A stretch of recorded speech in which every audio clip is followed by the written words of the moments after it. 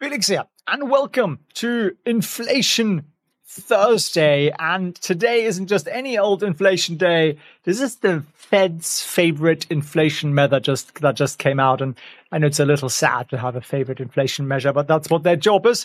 What were the numbers? We need to look at that. We understand what the market's doing. We also need to talk about the scandal brewing at the BLS regarding inflation data, GDP data out yesterday. What does that really mean? And of course, I'll answer all your questions. All you're going to do is pop them in the live chat after you've destroyed the like button, which will burn an entire calorie. Some say. Think of the money you'll save on Ozempic. Let's get cracking. I'll share my screen with you, and here is the data. Before we get into that data point, do one thing for yourself. Join the Clued Up. Join those who know how to make more money from their money, which means we trade a couple of hours a week. We don't stare at charts.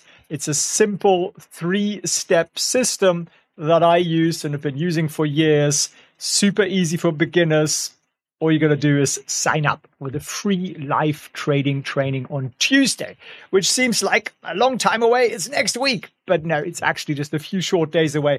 Go grab yourself a seat, and then you will see exactly how I'm up 126% in 2022, 105% in 2023, and so far 13% this year. I will literally show you the exact system. We'll do some live trading together, and the link to that is felixfriends.org/webinar. Link is down below in the description, felixfriends.org/webinar. So grab yourself a seat. Now, hold on to your seat, and let's dive through this. We're going to color coordinate this, color code this like we're 5. Green's good, red's bad.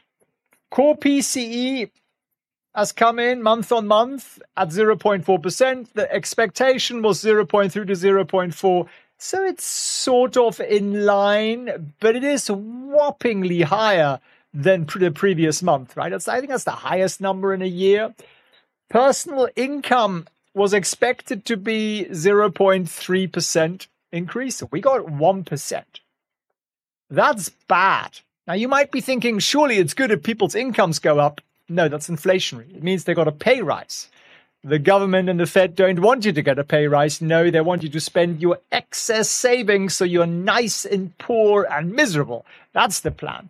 Personal spending coming exactly as expected. So that's sort of a neither here nor there. Jobless claims. We were expecting those to be 210,000. They came in pretty much on target. So that's sort of, again, neither here nor there. The month-on-month PCE, also as expected, but still, it's a pretty high number. It's 3 times higher than the previous month, he says. And continuing jobless claims actually ticked up somewhat. And the market, in its perversity, is going to like that. Wall Street wants you to be poor and unemployed and then spend all your money on buying junk that makes them more profitable. So you'd be in really a lot of debt and you just about service the debt. That's where they want you. Core PCE, which again is Jay Powell's favorite thing. It's what he talks about over dinner, 2.8%. So this is not as bad as it seems. And let me show you how weird the world of journalism is. Fed's preferred inflation metric increases by most in a year. From that headline, you'd be thinking, oh my God, time to panic, sell, right? But no, it's about the real data versus expectations. And really the only thing in here that's actually bad is personal income going up a lot, which also, of course, has a plus side. It means that the US consumer is strong and is going to keep spending. At least if you believe these data points. And so say we have higher unemployment, which is actually a good thing for once.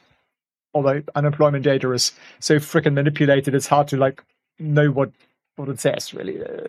Total nonsense. There are easily a couple of million more people unemployed than that, but that's a whole side story. So this data is not terrible. And let me show you the pre-market. There it is. And you see it isn't terrible because pre-market, pretty much everything is green. Tesla up 1.2%, Nvidia up 1.4%, Google, Meta, Microsoft rebounding after yesterday's slight misery. Netflix up 1.4%. That's the consumer. CRM is up 1%. So Doomberg strikes again. Now, Biden's too old, Trump is too dangerous. What do you make of that? Put that in the comment. Whenever I talk politics, people go really nuts. There's some really nutty comments yesterday, which I enjoyed, about dishwashers. And thank you for all of you with a sense of humor. And when I mentioned, I think I expressed my opinion that the the Trump New York lawsuit was a load of nonsense. And of course, the anti-Trumpers come out and, try to hit me over the head with a baseball bat or something. But anyway, I don't have any strong political feelings on either of your two fairly moronic candidates, quite frankly. But it is entertaining from an outsider's point of view. Now, let's go through this because this is important, almost as important as smashing the like button. This is from the BLS. You could think of a lot of acronyms, right? L, lying, maybe, statisticians, I don't know. The Labor Department, they sent this email yesterday, seriously, super users.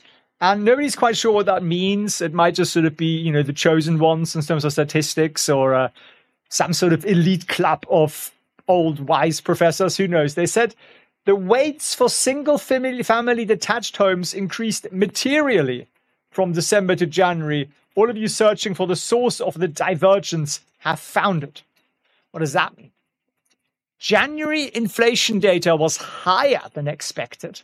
And it's actually largely caused by this.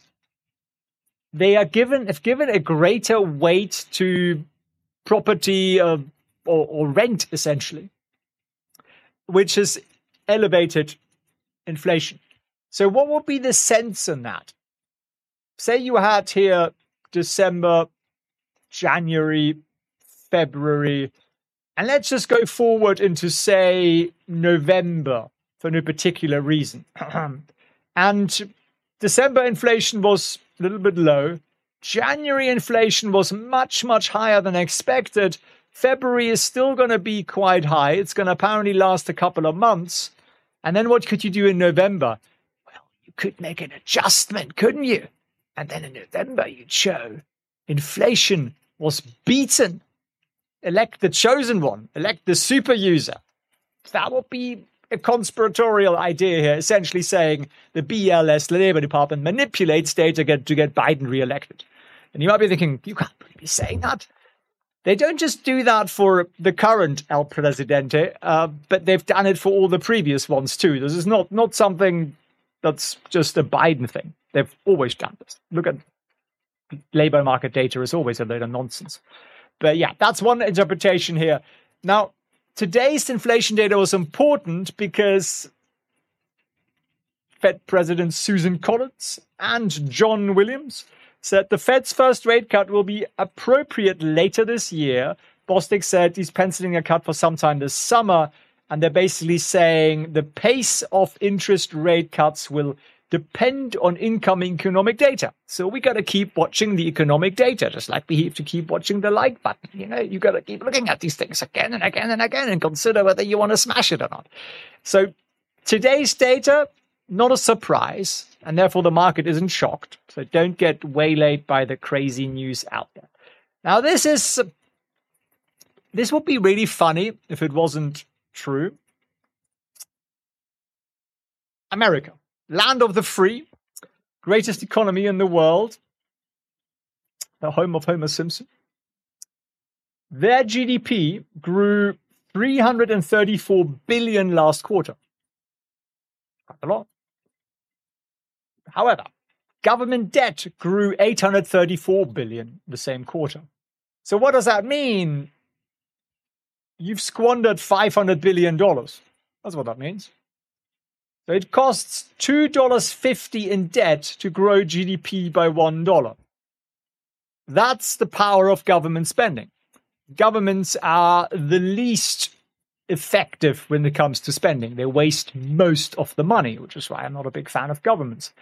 That's what's going on. So the whole US economic growth story is complete bollocks, and it's made up, and it's based on exceptionally inefficient government spending.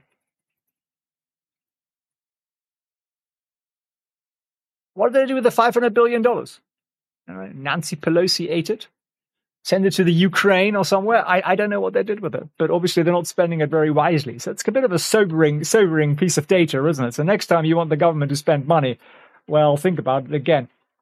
Now, here's something else a bit sobering. We will get to some positive news. I want to leave you on a cheerful note and talk about money, what you understand. Be quiet about US politics. Christian Gerhard Wolf. Brilliant. Go on. Let's get angry there. Go on. Express your opinions. That's what it's all about, isn't it? I like that. I like somebody who dissents violently. Go on, Christian. The big crisis out there that everyone's trying to not talk about is commercial real estate.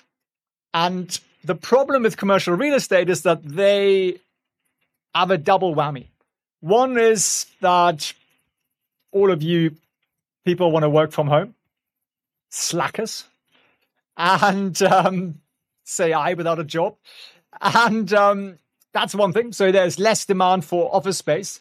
The other is that you all have an Amazon Prime subscription and you order everything online, which means there's less need for shops and shopping malls and all that kind of stuff, because what's the point in driving somewhere if Amazon's going to drop it through your chimney with a drone in 25 minutes, right?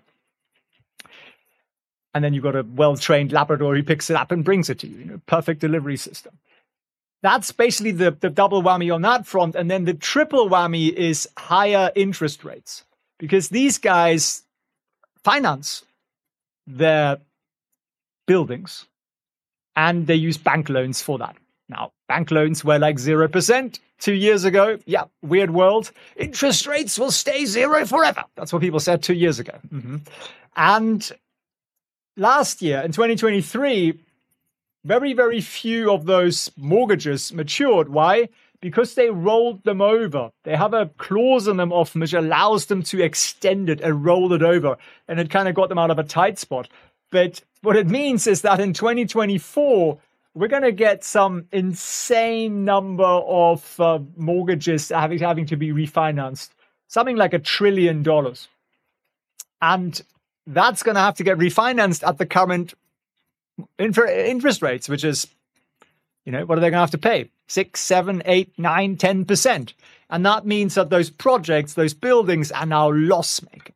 There's literally a building in Manhattan today, I can't remember what the address was, proper nice office building, that the Canadian part owner sold for $1.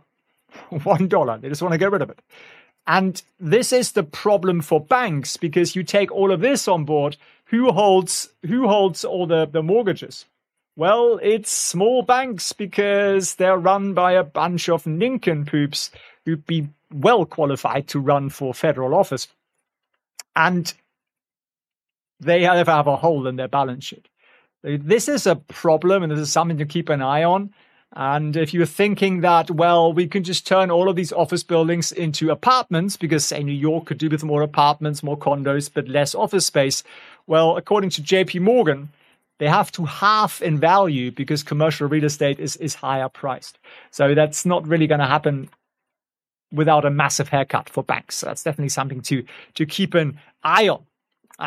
The end zone is here for the political views. Brilliant. Love that. Let's aim and offend some more people. Julia, I'm not ignoring you, but I just want to run you through a little bit of data points here before we get properly stuck in the offending more people, which is obviously what I aim to do. Give out free tissues with your next promotion. Absolutely. 3 people offended. Brilliant. That means you achieved something. I always think if you don't offend anybody in life, like, you haven't really done anything, right? So I aim to offend a few people. Yesterday we offended dishwashers and husbands of housewives, apparently. So Bitcoin is going through the frickin' roof. Even Dogecoin is up. The Dogecoin millionaire is a billionaire again. And let's have a look at where BTC USD sits. Right now at $63,000. How wonderful. And that's driven literally buy ETFs. How do we know that? Well, we can see the trading volume in Bitcoin ETFs, and we can also see at the end of the day, you can see the buying in Bitcoin. So let's have a look at a 30-minute chart. And hang on, maybe a 15-minute chart. You should see at the end of the trading day, when this is probably the ETF volume, 2 p.m. to 3 p.m. So ETFs function on something called net asset value. So they have to basically buy their if they get inflows in cash, they don't just go run out and buy it right there and then. They wait till the end of the day, essentially. Well, they sort of at 2 p.m. they place their orders into the market makers, and then those guys will set a price, and then those orders will get filled. So you get these spikes.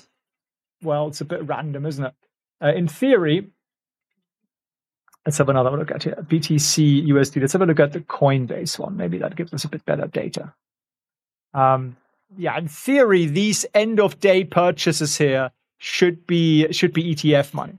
And if you see big spikes towards the end of the typical trading day, then that would be ETF money. So that's one way to keep track of it. What else we got? Oh yes, good news. I thought I'd know good news. Buybacks. Buybacks are back, like the Backstreet Boys. Are they back? I don't know if they're back. And what does it mean? Well, when we are in earnings, so when companies report their numbers, they're not allowed to buy their own stocks just before. And therefore, we haven't had a lot of buybacks in the last 2 or 3 weeks because a lot of companies have reported earnings. But that's now back. So we're having essentially 91% of companies are now able to buy back their own shares, which will be supportive for this bonanza that we are in. And the second piece of potentially glorious, wonderful news is this. The amount of money that has flown into funds since 2020 in $1 billion, we've got 2,400 billion that's gone into money market funds, which is basically bonds, but through funds, money market, if I could spell, funds. And then we have another 800 billion, which went straight into bonds. Most people can't figure out how to buy a bond, so they buy something like TLT or something. And then you have, down at the bottom, stocks with a miserable 690 billion, still a lot of money. And what does that mean? Well, the possibility is when interest rates come down this year, which the Fed's basically confirmed, this 2,400 billion plus this 800 billion, which is $3.2 trillion, that's almost as much as Biden spends over lunch. That money, some of that will start to flow back into the stock market because the stock market will ultimately give you higher returns when interest rates come back down. Right? Anybody offended by that? I hope so. So that's a positive thing to look at. So as a recap, come and join the live trading training on Tuesday, and you can abuse me on the training, where I will teach you my 3-step trading protocol. And that system is really very simple. It takes a couple of hours a week tops, and it's what allows us to make these returns year after year. So come and join me. felixschwenz.org/webinar is where you get your pause on that. Takes you to a page that looks just like this, and you can see here March 5th at 10 a.m. Eastern time. If you reside somewhere else, select your time zone, and it'll show you what it's like in your time zone. Pre-market, we're looking pretty good, aren't we? We're looking pretty good. And it's a combination of stronger consumer, slightly higher unemployment, and yes, inflation data looks a little higher, but we already expected that. So they came in as expected, not higher than expected. So there really isn't all that much to worry about.